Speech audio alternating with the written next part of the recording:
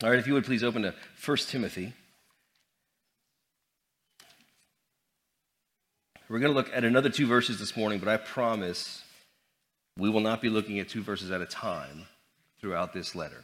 We will take bigger chunks, but it's important for us to see how Paul is setting up what he's doing in addressing Timothy to address the church in Ephesus. Chapter 1, verses 3 and 4. The Apostle Paul says, As I urged you when I was going to Macedonia, remain at Ephesus so that you may charge certain persons not to teach any different doctrine, nor to devote themselves to myths and endless genealogies, which promote speculations, rather than the stewardship from God that is by faith. Lord, we need your power, the power of your Spirit's illumination to be upon us. Most importantly, Father, we ask that we would have your heart to your church. Because, God, what you wrote centuries ago, you still have your church walking in, because you are the same yesterday, today, and forever.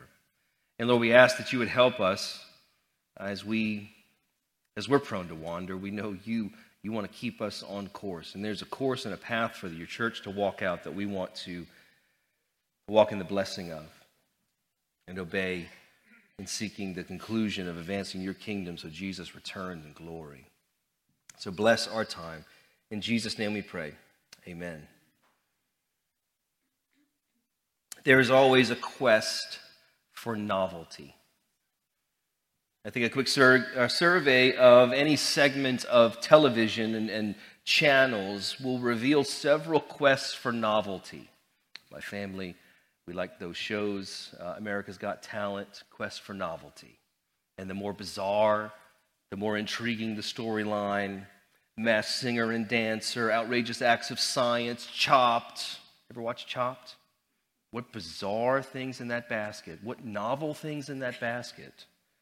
It seems that Eric Laver is always in a basket somewhere, every other episode. But people want something new. We get bored with stuff.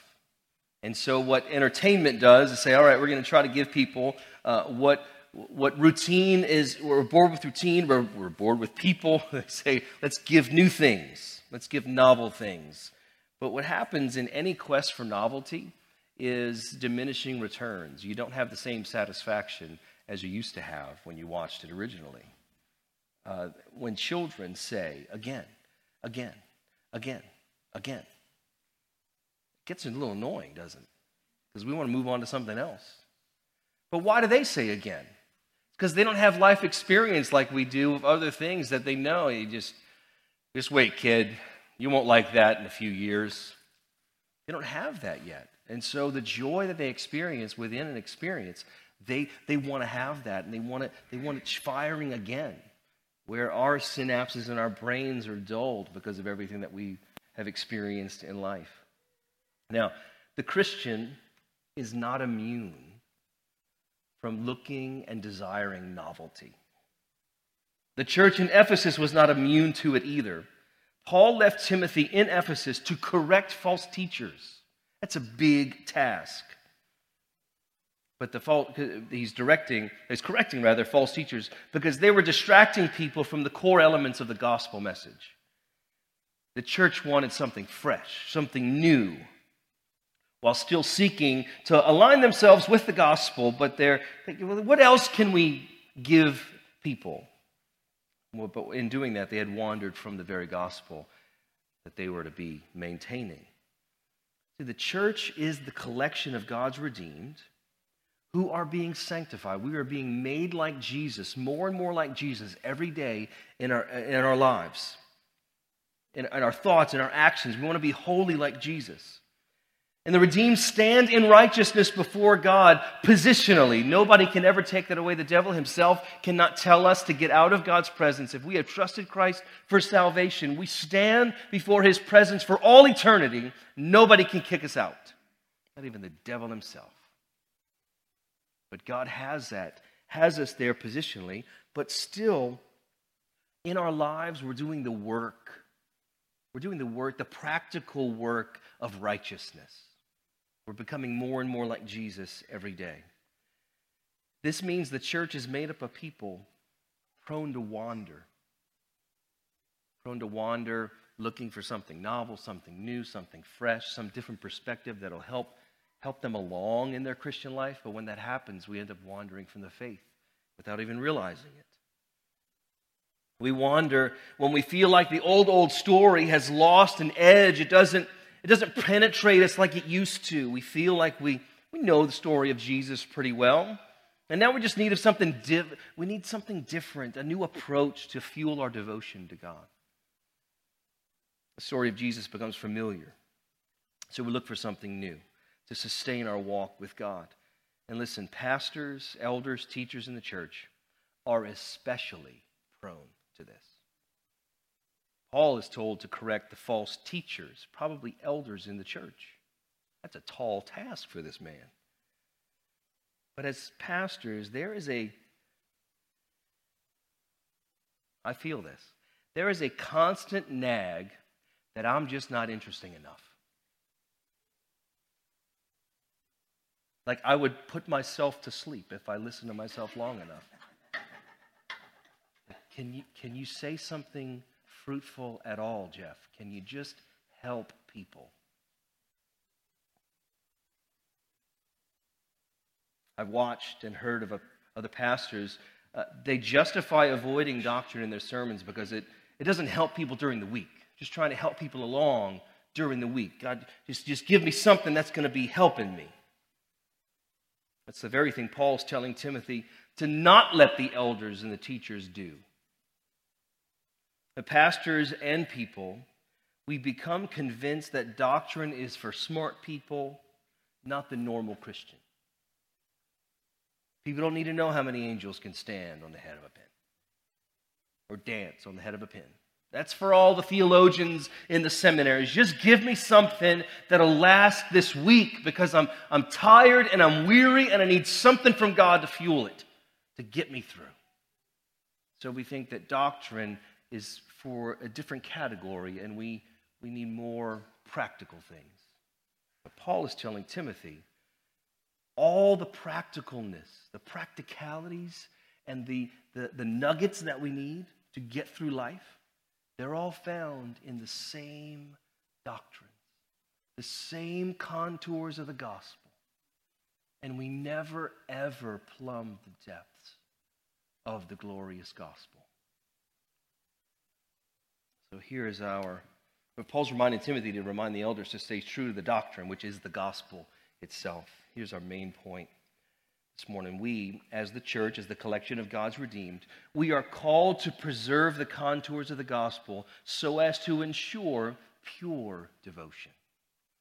Now, as we'll look through this, I think what we find in here is Paul's telling Timothy to tell the teachers not to devote themselves to myths, endless genealogies, speculations, and then later on in verses 6 and 7, we have them wandering, making confident assertions, vain discussion. In verse 6, I think what we look at is, one, the misplaced devotion that the teachers were causing in the church, and how we, in our context, in the American church, some myths, I think, that we can pursue if we're not careful. But then look at what doctrine really is. What does it mean? What's the place of doctrine? What does it mean? Pursue doctrine, study it, and then we'll look at the fruit of doctrine. What Paul is seeking to encourage Timothy to do is tell the church, tell the leaders, you've gotten the church to put their devotion in the wrong thing. There's a misplaced devotion.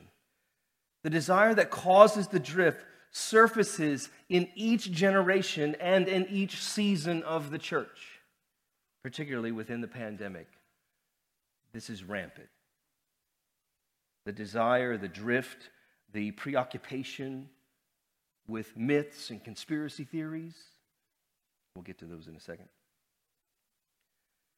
It seems to have been a particular issue in the church in Ephesus. Paul even prophesied in Acts chapter 20, the last time he's seeing the Ephesian elders, he prophesies to them, and he says this in Acts 20, verses 29 and 30. He says, I know that after my departure, fierce wolves will come in among you, not sparing the flock. And from your own selves will arise men speaking twisted things to draw away the disciples after them. How's that for a parting gift?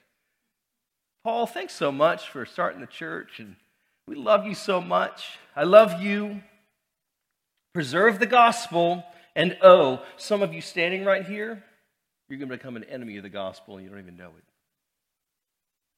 He prophesies this. And this letter is addressed to those false teachers that have latched on to something from within the church and gathered people around them in the church. We have false teachings and false teachers in the American church today. Thankfully, Lord, by God's grace, I believe we don't have them here specifically. But what happens as these false teachings find their way because of our access to teaching, our access to preachers, our access to everything technologically, these things can infiltrate and we don't even realize them. We have myths, endless genealogies, speculations, vain discussion, and confident assertions going on. So I'll address a few here. The first, and I think this is a huge attack upon the church, but also particularly from a huge swath of false teachers in the church, and it's an overrealized eschatology. Eschatology means the study of last things, study of the end, when Jesus returns, the end times. What we are promised in the gospel is that when we trust Christ in faith and we are then positionally justified, nobody can tell us to leave God's presence. Heaven awaits us. At the consummation of the ages, when Jesus comes back, heaven awaits us. Several years ago, there was a teaching that caught on that, hey, if heaven is for us, then why not have heaven right now? And so if you have enough faith, you can get all of the blessings of heaven in your life right now. So, you're going to be kings and queens in heaven. If we have enough faith, we can be kings and queens today in our lives. And God will give that to us. That's overrealized. Those things are true in heaven, but they're not true for everybody walking out the Christian life. We can't have enough faith to not get sick. Is let's follow that to the logical conclusion. If we can have faith to never get sick, then we'll never die.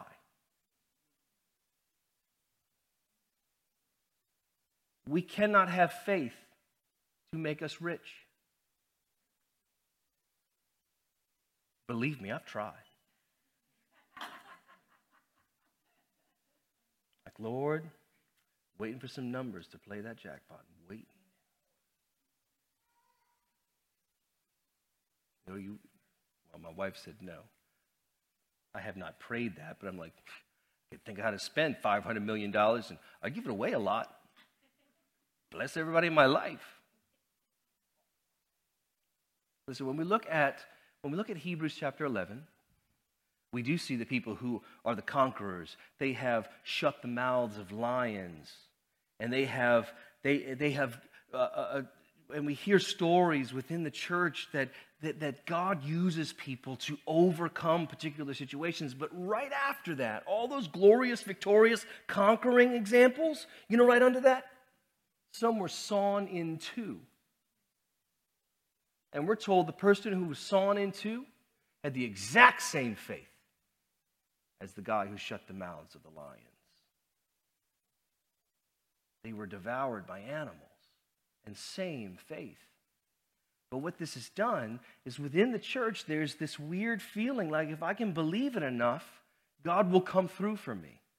That's not the basis on how God's work. It's against the gospel because the gospel says it's not by works that you're blessed.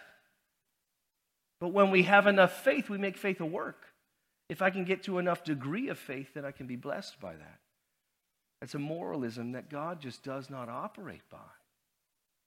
We do have everything that Jesus is. But we have it as the foretaste of what we'll experience later on. We have it as the foretaste and the desire to say, oh, one day, what a day that will be. But that's going to be a day because we see Jesus face to face. I think it's a misapplied, overrealized eschatology leads to a misapplied faith. But it also leads to this concept, and I've heard this through the years, and it saddens me, that God wants happiness for us no matter what the cost. And the phrase usually comes out with, God just wants me to be happy, right? It's a dangerous concept. Yes, he wants you to be happy, but our definition of happy usually comes in, God, give me the comforts and the ease and the control of my life, the significance that I'm searching. Give me the things I'm looking at that will make me feel happy. And God says, I will give you a happiness and a joy that you can never, ever get to the bottom of. And he'll give it to you while you're suffering and fighting cancer and the death of a loved one. That's where God shows up with that kind of joy, and it makes the world, their heads spin, because they say, how in the world can you walk through that? Because my God is big, and he's in me. And there's a ballast in my soul that's connected to him. So I know that even if all the earth give way, he is all my hope and stay. That's a joy. That's a joy concept and feeling. But sadly, we see the happiness at all costs show up in relationships where Christians justify divorce because God just wants me to be happy, and this scumbag just doesn't make me happy anymore. It's not a biblical concept. Another one, less somewhat, but this, it surfaces. The quest to figure out the hidden signs of Christ's return. And boy, the pandemic gave us a lot of those. But every time there's a hurricane, you're going to hear somebody that figures out all of these verses correspond to the day. I remember when Harvey hit Houston a few years ago, it was on a particular date in August, and you can look at Luke, and then these other two dates, and you look, and it's all the rumors of wars and storms and stuff. And I remember over at Northlake in the Bible class that I teach, the kids were freaking out. Pastor Jeff, this is the end of the world. Can you believe this is the end of the world? And so I went along with them a little bit, and I said, do you know what else? I think Jesus is going to return on Rosh Hashanah. Like, what? Like, it's the Feast of Trumpets. It's the only what I see, it's the only feast of the Old Testament ones that God put in place that hasn't been fulfilled yet. And with a loud trumpet blast, he's going to return. So I think he's going to return on Rosh Hashanah. You know when that is? They're like, when? It's in September. It's like 3 weeks away. They were free. I had one girl crying. I did feel bad about that. But you get all this numerology stuff going on, and people are figuring out. And years ago, there's a book called Blood Moons, and man, this is all kind of Jesus returning. Now look, I'm all about looking for. We're supposed to recognize. Jesus said you're supposed to see the signs and understand the Son of Man's returning. But it's the response of Christians that bothers me, because the response of Christians is this: I knew it. And they're not telling anybody about Jesus.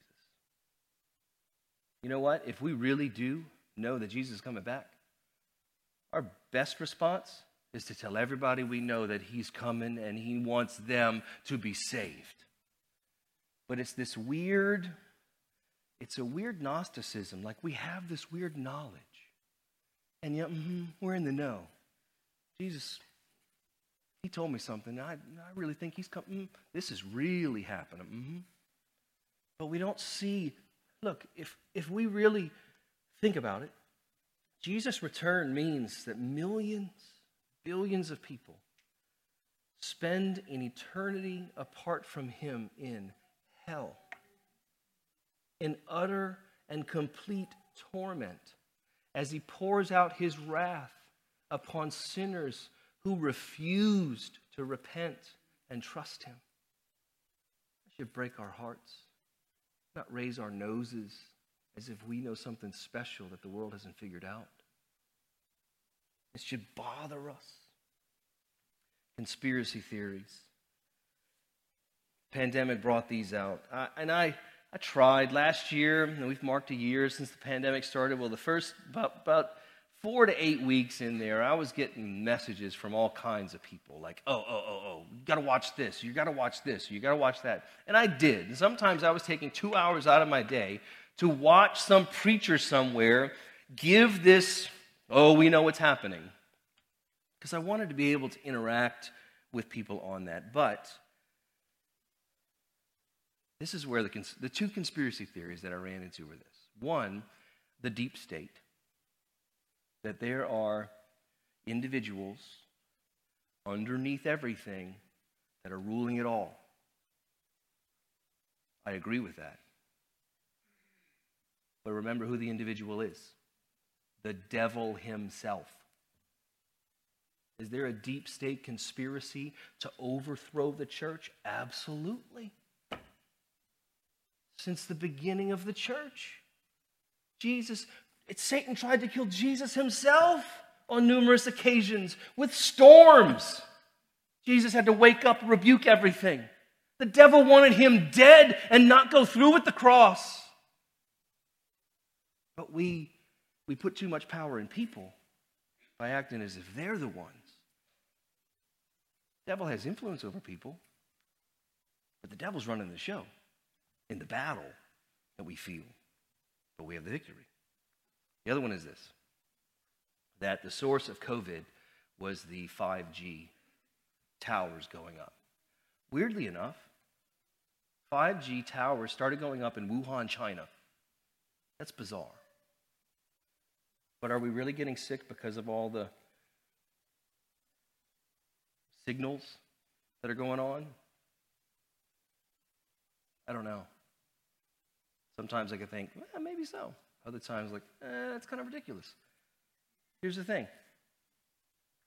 If we get preoccupied with this, we're not walking out the mission that God's called us to walk out. Love one another and love his people and love other people into the gospel. They have us misplace our devotion and our faith. The final one I'd like to address for us is I think it's a false teaching that has the groundswell of it, I think, has really increased as a result of the presidential election.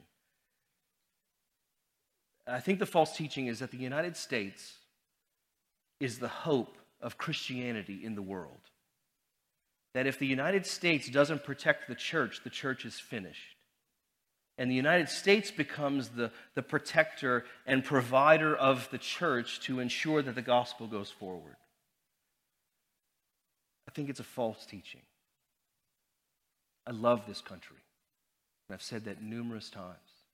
And I think there's a role for the church to play in making sure that we still can have the freedom of worship. But that means that we fight for everybody's freedom to worship. For the Muslim, the Hindu, everybody. To ensure that we can worship our Savior freely. That we want to continue to pray for that and seek that end. But the United States, God has not made a covenant with the United States to make sure, hey, the church is going to protect the truth, but I need the United States to protect the church, to protect the truth. God he hasn't done that. And we get in this I saw some prophecies after the presidential election where it was all of this, all right, we have to stand up to tell the United States to protect the church. And years ago, the book The Harbinger came out, and that it had this little ring of, hey, if the United States doesn't protect the church, if we don't have the right people in power to protect the church, then that's it for the gospel. And that's just wrong. God preserves the gospel, and he's been doing a lot longer since the United States has been in existence. And his promise is this: the gates of hell will not prevail. Sorry, I got a little loud on that one. Little reverb. Emphasis. The gates of hell will not prevail against his church. We trust God for his church. And we walk out whatever he's calling us to walk in because we trust he is the powerful one. And he's more powerful than the United States of America. Praise God. He is more powerful than the United States of America. And we get to walk, and chapter 2 helps us out. Got to pray for people in power. Yeah, we have to do that. Who are we as citizens of heaven within citizenship in the United States? We're going to get to that. But political activism will not preserve Christianity. God protects his church, and we trust that. So what is the place of doctrine? The doctrine itself refers to what Christians believe about any given subject that the Bible and the entirety of the Bible talks about. Where the Bible is clear across the scope, Genesis to Revelation, we want to hold those to be true. Where the Bible doesn't necessarily have a lot to say about a particular topic, we hold those lighter. Because God's revealing to us what he wants us to be the primary emphasis as we walk out life. Now, as you might have heard the term systematic theology. Systematic theology is a collection of doctrines that the Bible talks about. When we have different doctrines, it obscures the glory of Jesus within salvation. That's what the teachers were doing in Ephesus. They are obscuring, they're bringing in something different, even if they're trying to uphold the gospel and bring something fresh and new, a new perspective. They weren't highlighting the exaltation of glory in salvation, the glory of Jesus in salvation. First century church, within the first few centuries of the church, they had many different doctrines that were coming in, particularly about Jesus. And I think that's where doctrine comes in. The devil wants to convince us to get our gaze off of Jesus. You had Gnosticism, where it was a dualism that was within Gnosticism, that you can have a higher knowledge and escape the body. There was a dualism between body and spirit that we don't have in Scripture, but that leads to the Arian controversy, where they were discussing, was Jesus really God? Because within this dual nature, and we have dualism all over culture today. I can't get into that right now. But you'd just be here for a very long time. I love you too much for that, because I really would put you to sleep probably. Arian controversy, is Jesus really God? They settle, no, he is God. Then we have the Pelagian controversy. Was he really sinless? How could he really be sinless? And where does his sinlessness come from? And as a result of these, the church came together with clarity and unity, these attacks on Jesus, and that's where the early church creeds came from. They wrote it down in a statement. Here's what we believe, and everybody would say, oh, I believe that too. What the statements tried to do was major on the major things. We need to understand what doctrines are non-negotiable and which ones are matters of perspective.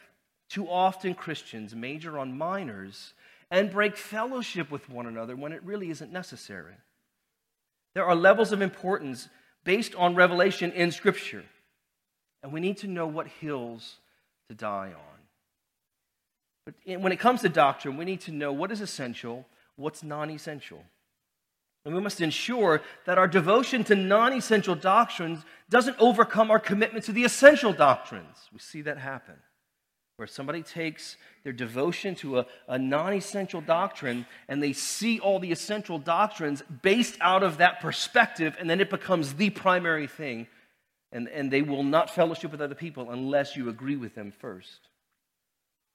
When we major on minors, when we make mountains out of molehills, fellowship suffers because our perspective becomes the red light or green light on whether we're going to go forward in the body of Christ with you. We want to strive for clarity. We want to strive for solidarity on essential doctrines, and we're led by grace and understanding with non-essential doctrines. Kevin DeYoung helps understand the essential and non-essential. Kevin DeYoung's a pastor in Charlotte, North Carolina. He said, some doctrinal disputes are worth dying for, others are just dumb. I like how he says that. We should steer clear of theological wrangling that is speculative, meaning it goes beyond Scripture. Vain, more about being right than being helpful. endless. No real answer is possible or desired, and needless, mere semantics. But here's the question. How do you know what's essential and what's non-essential? Okay. I won't pay so much attention or wrap myself around the non-essentials. I want to wrap myself and gird myself with the essentials. How do we know the difference? I'm trying to keep this as practically attainable as possible because as I'm doing this, the list grows and grows and grows, and there's qualifiers and stuff. But here, essential doctrines pertain to salvation. Those are the essential doctrines.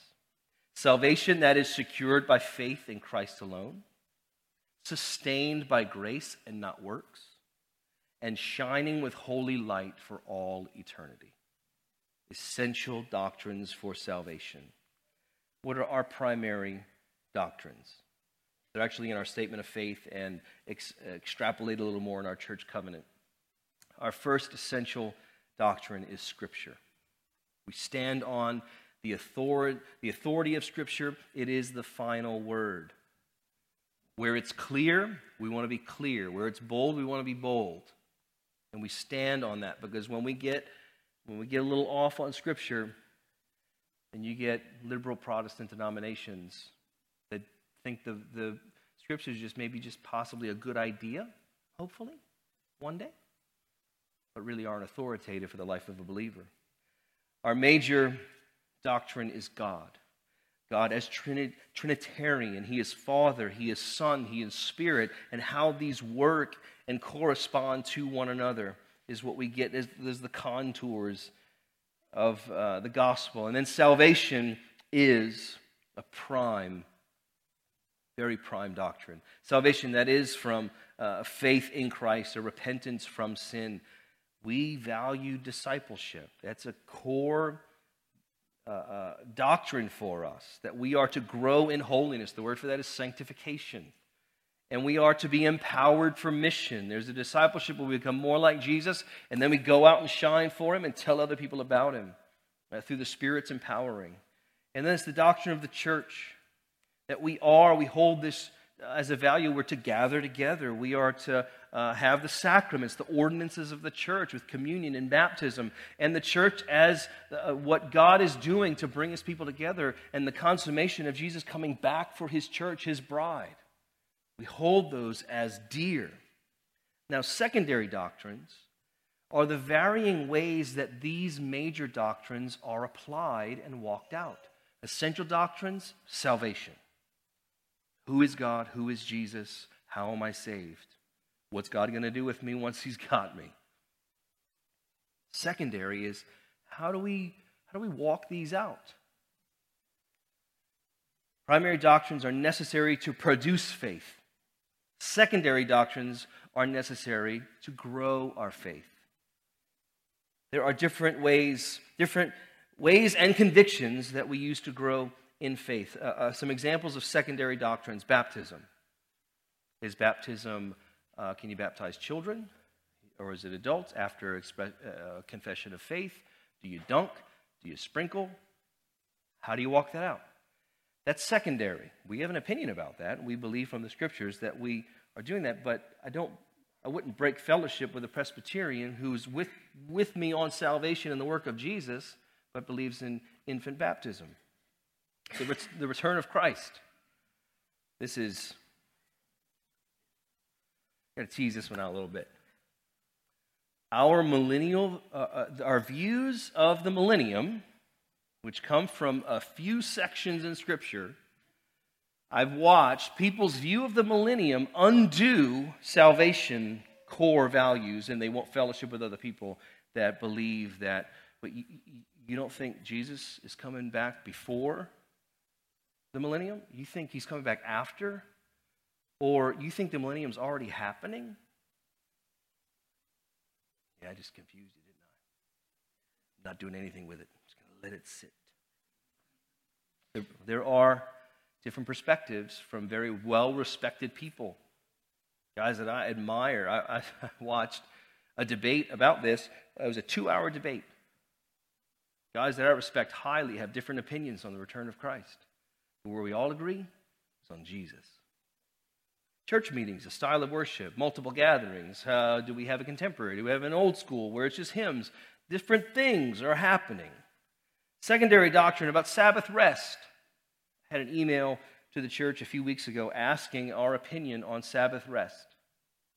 And I knew where the person was coming from, because there's this weird groundswell within the church community, this different perspective on the Sabbath, that you have to go back and really do Saturday Sabbath like it was originally prescribed by God in the Old Testament. And by doing that, that's the key to becoming holy like Jesus, and also the key for God to bring you to heaven. That's not where I see that in Scripture. But this person had elevated it to the point of, if you don't see where I am on Sabbath, I don't think I need to go. That happens with spiritual gifts too. Where are you with spiritual gifts and spirit empowering and the gifts of prophecy and speaking in tongues? And where do you stand on that? It's a secondary doctrine.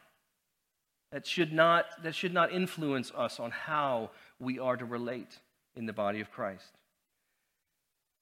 There are different opinions on the relationship of God's sovereignty and human responsibility that we will still be debating until Jesus comes back. Emphasis on the freedom of the will of man. How is it free? Where is it free? What is freedom of will? Is there a free will? Do we really have a free will? Different perspectives on those, but those are secondary. And through these, the church is to maintain unity, and we find that in Ephesians 4. Doctrine helps us stay unified. Keeping the essential things essential helps that unification. But humility is crucial. Humility is crucial with understanding that in the secondary things, we just don't know. And being okay with not knowing all the details. What we are convinced of is what we do know the most about, and that is salvation through Christ alone. But when we get into these secondary things and they become primary for us, I think that's what leads to vain discussions and confident assertions. No, God's really going to do this. We can't say that. But doctrine's important. Because listen, as we study doctrine, it leads us to worship God. That's the purpose of doctrine. That's the fruit of doctrine. First is a faithful stewardship. Paul says, look, rather than all these things with the myths and endless genealogies and speculations, how about this? Steward what you're called to do by faith. God wants us to be faithful stewards of that gospel in order to share it with others so they will believe it and be saved. We are not called to go where no man has gone before. That's Captain Kirk. We don't do that as Christians. We orbit the singular, most glorious being in all of everything. We orbit God as Father and Son and Spirit, and He welcomes us into that, and we delve into the mystery that it is mysterious, and we should be drawn to it. And there's a faithfulness about that. There's a stewardship about that. But the result is this: God welcomes us into that, so we experience His joy with Him as being God. And our response is worship. In the book of Romans, Paul spends almost 11 chapters on doctrine. And it's thick doctrine.